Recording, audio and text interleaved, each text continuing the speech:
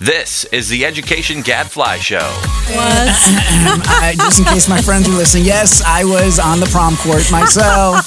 What does Gadfly say? Hello, this is your host, Mike Petrilli of the Thomas B. Fordham Institute, here at the Education Gadfly Show and online at fordhaminstitute.org. And now, please welcome our special guest for this week, Jeremy Tate, CEO of the Classic Learning Test. Jeremy, welcome to the show. Mike, thanks for having me. Yeah, also joining us, our co-host. He does not have his own test, but he likes to test me every week. Nonetheless, David Griffith. I am the test, Mike. You are the test. Well, I love it. Jeremy, welcome. Thank you. Jeremy, you work out in beautiful Annapolis, Maryland. Is that where you live also? We do. Just a couple blocks. CLT's headquartered just a couple blocks from St. John's College. Yeah, very fitting as we will talk about it. Right. So I should say to our listeners, we are sweltering here in the, it is warm. In the podcast studio.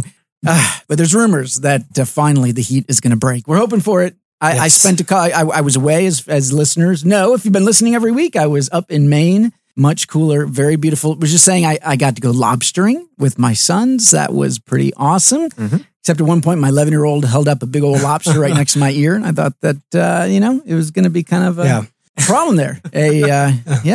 Who's Rembrandt? Rembrandt? Is he the guy without the ear? Yeah, I thought I was going to. We asked our guest. Is that right? You're the classic learning. The artist without who cut his own ear off. Is that Van Gogh? Van Gogh. Oh, yeah, that's right. Rembrandt. Exactly. That wasn't. Well, there was. I think there's some. I think he mailed it as a gift to a loved one. There's debate, right, about whether did he actually cut off his own ear, or was that just a rumor? That's my understanding. Is that on the test? It could be a rumor. It is not on the CLT. All right. Well, let's talk about the CLT in Ed Reform Update.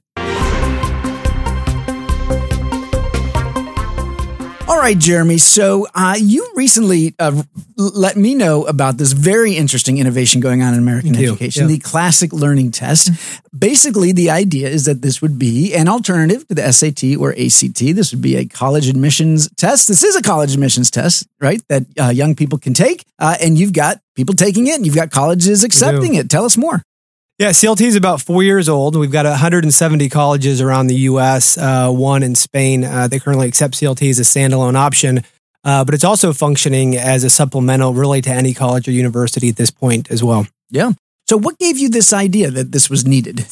Yeah, so my background, I was a college counselor in Catonsville, Maryland, at Mountain DeSales Academy, a great Catholic school. And at the same time, I was running an SAT prep course. But before that, I spent about 8 years in the public school arena. Okay. And I became a little more disenchanted as time went on. And the last couple of years, I remember I would start class first day of school. The students probably thought I was a bit nutso, but I would kind of say, why are we here? What is the point of school? And almost, robotically, students would say, and you can probably guess, to get a better job, to get a good job. And this was such a radical contrast to, I think, what has been said about the purpose of education for a couple of millennia now. Plato said it was to learn to love what is beautiful. Martin Luther King said the goal is intelligence plus character. It was never just intelligence. And I think that's been really removed, especially from the mainstream kind of education establishment. Yeah. So there are now a variety of classical schools out there, some private, some in the charter sector. I don't know, any in the traditional public schools? Maybe not so much. Certainly many homeschools have a classic approach. And the argument here is that kids are having this great experience educationally, and yet when it comes to showing what they've learned, they have to sit down and take the SAT or ACT, which does not do a great job capturing everything they've learned from such a classic education background. Is that the notion? So you're finally giving them a better chance to be able to demonstrate, what they've got to bring to a college. That's certainly part of it. I think classically educated students are going to do really well generally on any test. And so we didn't launch CLT with the idea that classically educated students were at this massively unfair disadvantage. What happened with the story of the SAT, and it's an amazing, interesting story, this goes all the way back to World War I, where they're trying to identify basically the intelligent people through a cognitive test that did not in any way rely on acquired knowledge in order to figure out where to put people, front lines or back in intelligence. This test evolved into the SAT, which for a long time was a consistent aptitude test. It really didn't favor any particular set of academic standards or curriculum. The SAT since 2016 is now Common Core aligned, as is the ACT as well. And it's not a one size fits all. So CLTs coming up as a new option, especially because of the power that these tests have to drive curriculum. And so you can imagine as a hypothetical, if SAT and ACT put philosophy back on the SAT, or if they put classical literature or even religious texts, and students had to demonstrate their ability to understand those texts, it would have a huge impact on secondary schools. Yeah, we've debated this a little bit, Jeremy. I have to say, right. I'm not totally sold on that point. I mean, I think that is certainly some of the hope of folks at the College Board who oversee the SAT, David Coleman and Stephanie Sanford. Stephanie's on our board. As you know, we're big fans of the Common Core. So we like the notion that these tests are now aligned to the Common Core and that they could benefit kids who are getting a strong high school education that's aligned to the Common Core. But, look, for a long time, the SAT and the ACT have been out there, and I don't see a lot of evidence that high schools have really focused their curriculum and instruction around them. I mean, high schools have sort of been doing what high schools do forever, with their, chopped up subject areas and, 6 classes a day. And anyways, I don't know. I mean, David, you taught in a high school. Were you guys doing SAT or ACT prep in a sense? Yeah, I mean, no, but I mean, I found myself agreeing with both of you, right? I mean, it is a weird test in some ways, right? It's just that the educators and the schools aren't being held accountable for the performance of their students on the SAT or ACT, at least not directly, in the same way that they are when it comes to the accountability exams in the younger grades. So I don't, but it is interesting that we certainly have this debate within the private school choice world. Yeah. Where we say, okay, if there's going to be public funding for private schools, we at Fordham have said it makes sense that those kids should take a test and we should know as the public whether we're getting good value for our money. And there's a debate about whether it should be the state test or there should be a range of tests. And, we tend to err towards the state test, but I've been pretty persuaded by our friends in the private school choice world that there is a concern that if you're encouraging choice, you want schools to be able to be different. And that, if a school has to take the state test and is going to be judged by it, there's going to be some pressure to align the curriculum in that way. If you give them a choice, then they can find a test that aligns nicely. And the same idea here, right? You're allowing students to choose a test that better aligns with the mode of education that they're going through. Yeah. I mean, what's funny about what you just said, Mike, is I'll be interested in your reaction to this, right? Is the argument that we need educational pluralism, right? Or is it that we need a common, in other words, you're talking about a classical sort of range of material, right? Which one traditionally associates with sort of the assumption that we should all have a common body of knowledge, everyone should know the canon, right? But it's sort of being justified on this alternative route. And I don't necessarily disagree with that. It's just kind of, I don't know, it's interesting. Oh, right. I mean, this idea of a canon and tradition is such a fringe idea at this point. I mean, that's kind of what it feels like, right? For sure. Yeah, no, it was a question. That was a question. Yeah, it wasn't infringement. I mean, is this about pluralism? I never would have had. I don't think anybody would have objected, especially to the SAT before 1994, when a lot of the big changes. That's when they added the calculator. It was a good test, and I think it actually deferred back then to curricular diversity, and that was good. The SAT and ACT now are intended to be, again, as you know, love Common Core, hate it.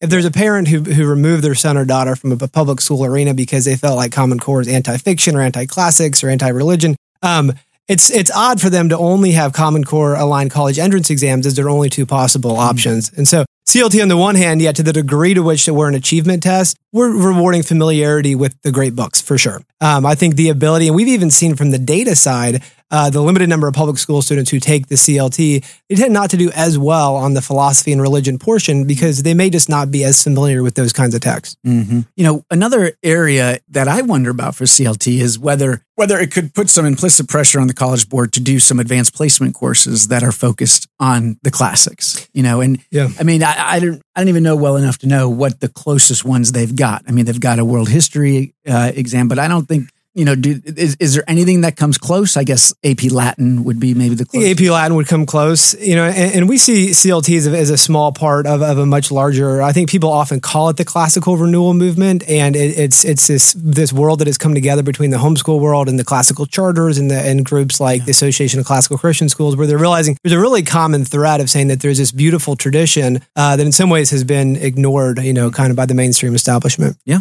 no, that's right. And this could be one one more little piece of it that could help to encourage It's the hope, for sure. All right, great. Well, thanks again, Jeremy Tate, CEO of the Classic Learning Test, CLT. People can check this out online, I'm sure. CLTexam.com. Please do check us out, and you can take a free practice test online and even see how that compares to your SAT and ACT score from back in the day. You know what we're totally going to do is we're going to make Checker take this test. Let's go make Checker take because Checker, he always comes off as the kind of guy who would ace an exam like that. But I want to see. What we'll classy report back. Fordham retreat activity, yeah. Ooh, I like that. So there is no perfect score to date. The highest is a 119 out of a possible 120. So Checker can break. There's a reward challenge for that. accepted. Yep. Yeah, all right. It's on. We'll see. All right. Thanks again, Jeremy. All right. Now it's time for everyone's favorite Amber's Research Minute.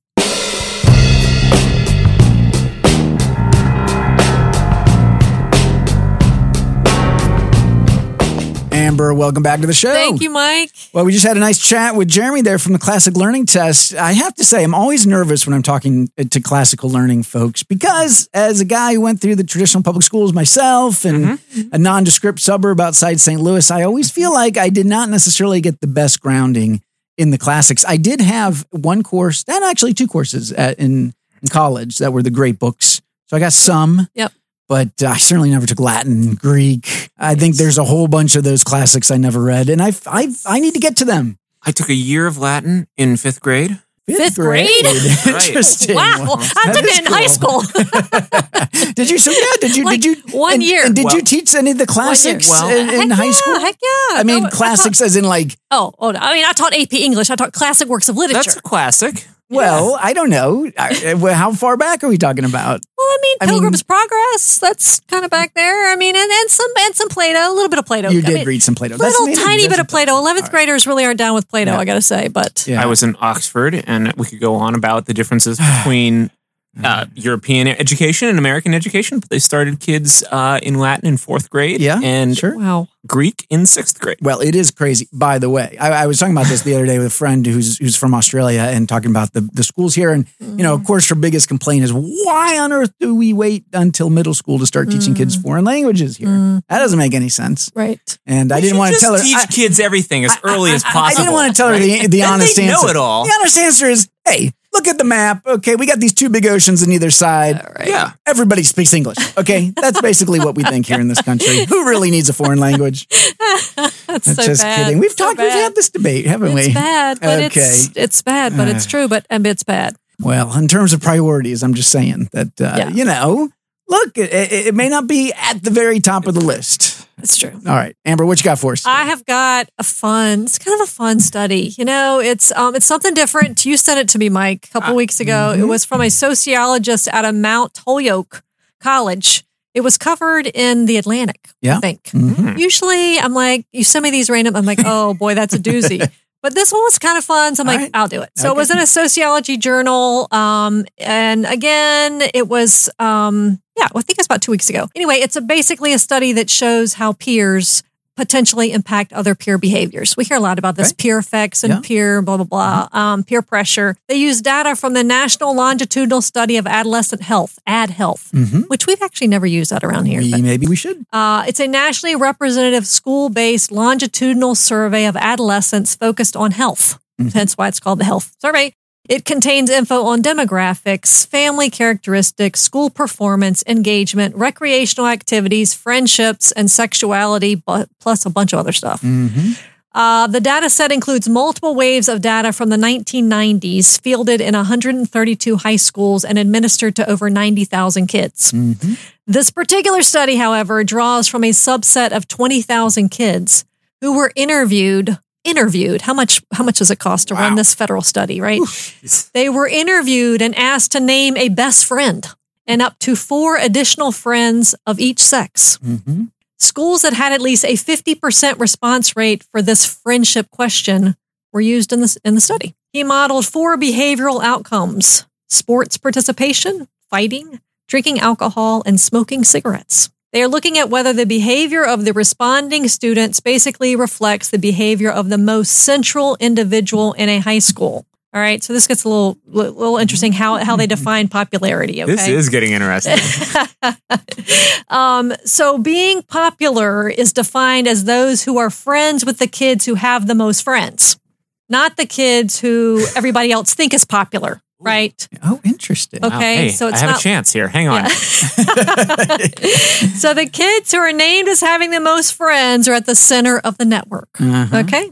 He also looks at whether the behaviors differ when compared to a randomly selected same-sex individual. In other words, the average of the behavioral measures for 3 randomly selected same-sex kids from a respondent, same school, and same grade. He uses basically regression models. Okay. Yep. Good So job. it's associations, no causality here. Yeah. All right. Findings. Number 1, student behaviors did indeed resemble their friends' behaviors. But there is no indication that the behaviors are related to social popularity as defined in the study, which I just told you how it was defined. Yeah. In short, the behavior of the central students in the network is no more predictive of subsequent peer behavior than is the behavior of a random individual in the network. That said, of the 4 outcomes, playing sports is the variable most associated with social centrality. In other words, it's the positive behavior that was most sort of caught on, not the 3 other negative behaviors of smoking and drinking and all that other stuff. All right. Analysts summarize that well-connected peers appear not to have an outsized impact on what peers do. Still, maybe we got this wrong. It may be that they ask about the wrong behaviors. Okay, think about your own high school experience. Maybe peers influence smaller behaviors like how you dress or the music you listen to. Maybe not whether you're going to smoke or drink or something. Or maybe they asked the wrong kids. Okay, so maybe they had the wrong reference. So maybe it's the kids in your neighborhood who influence you more than the kids in your high school. Who knows? So there's a lot of discussion in the paper about what's going on here. So anyway, what do you think? So, what do you think is going on? So the short version is that your kids' friends don't morally. Is that, am I getting that right? Well, no, their friends matter, right? Because Okay, but not like, ethically, morally, but like behaviorally. No, well, if you want to know how your kid is behaving, look at how their friends are behaving, right? And is that fair to they said say? their behaviors are the same, but it's no more similar than if you picked out a randomized kid. So no, even though they're the same, that's not there's not an association there, even though they do of see the friends or of the central of the popular kids. This is where I got confused. I thought you said that they do tend to behave in similar ways as their friends behaviors. That's right, but not as the popular kids do. I think that's right. That's what I have written down here as their peers. I mean, I don't know. It's like the age-old thing as parents. Pay attention to who your kids' friends are. Right. So it does matter who your kids are, who the other kids are in the high school. It matters. Well, they're right. I think Mike's right. Your behaviors are like your friends, but not like the popular kid, right? Okay. Who you're compared to. It's no more different than if you were compared to a random kid in the high school. Right. Okay. And the way they compare the popular it's interesting that, would we define popular kids this way as the kids who have the most friends?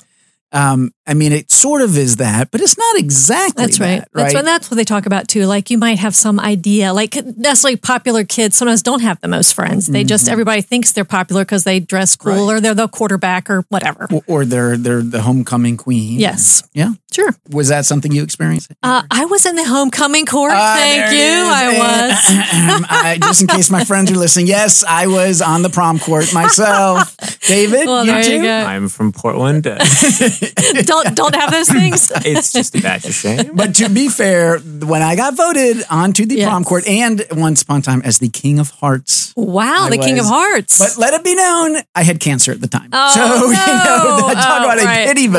Right. I mean, how can you not lose? I mean, you can't lose that vote. If you do. Oh, my God. So there you go. It has to be more than that. Listeners, you're learning so much today. Yes. All right. Interesting. Right. Well, hey, a good one to get us geared up for the new school year. Right. Kind of fun. We never do these sociology things. I just still think parents need to pay attention to who their kids' friends are. Right. Because, I know my mom did. Mm-hmm. She definitely did. I was not allowed to go over one particular friend's house, hardly ever, because her parents were never home and they were having parties all the time. So she caught on quickly. All right. Hey, that's all the time we got for this week. Till next week. I'm Dave Griffith. And I'm Mike Petrilli, the Thomas B. Fordham Institute, signing off. The Education Gadfly Show is a production of the Thomas B. Fordham Institute, located in Washington, D.C. For more information, visit us online at fordhaminstitute.org.